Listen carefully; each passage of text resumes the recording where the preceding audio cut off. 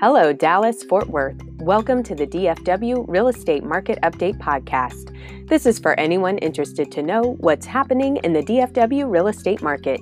Each week, we take the highlights from the news and market data, then condense them into an easily understandable 5-minute or less podcast. It's quick and incredibly informative with no fluff, so you can be the smart one in the room when anyone asks, "How's the market?" I'm your host, Jennifer Shannon. Today is Friday, February 21st. Interest rates are up the tiniest bit to 3.49% with 0.7% in fees and points for a 30-year fixed-rate mortgage. What's happening in the market with these low interest rates? Well, home buying activity is increasing to the tune of about 15% from a year ago when you look at mortgage applications. Residential construction activity is also picking up to now be at a pace that's the highest it's been in a decade. In other market news, this week, a report on the State of Luxury 2020 was released from Coldwell Banker. It takes an in-depth look at emerging luxury markets and buyers and what's driving those markets. Today's luxury buyer now considers things like lifestyle preference, job opportunities, property value differentials, and the desire to reduce taxes. The top 2020 luxury markets to watch are now Boise, Idaho, Charlotte, North Carolina, Colorado Springs, Colorado, Cincinnati, Ohio, and Fort Worth, Texas. A few other interesting stats for you.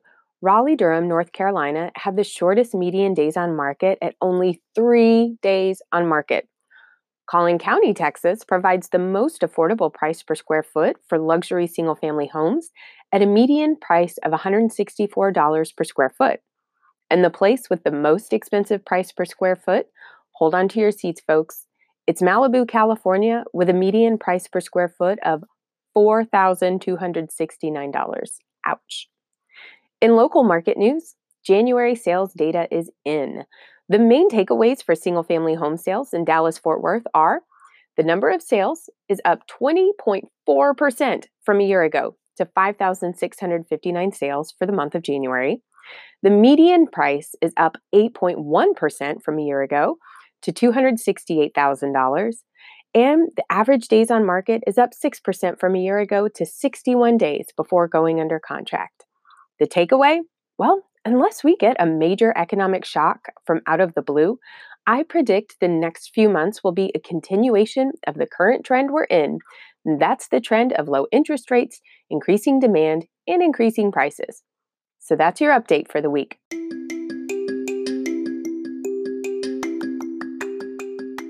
For any questions or feedback on this podcast, you can contact me on my website, crestedgerealestate.com.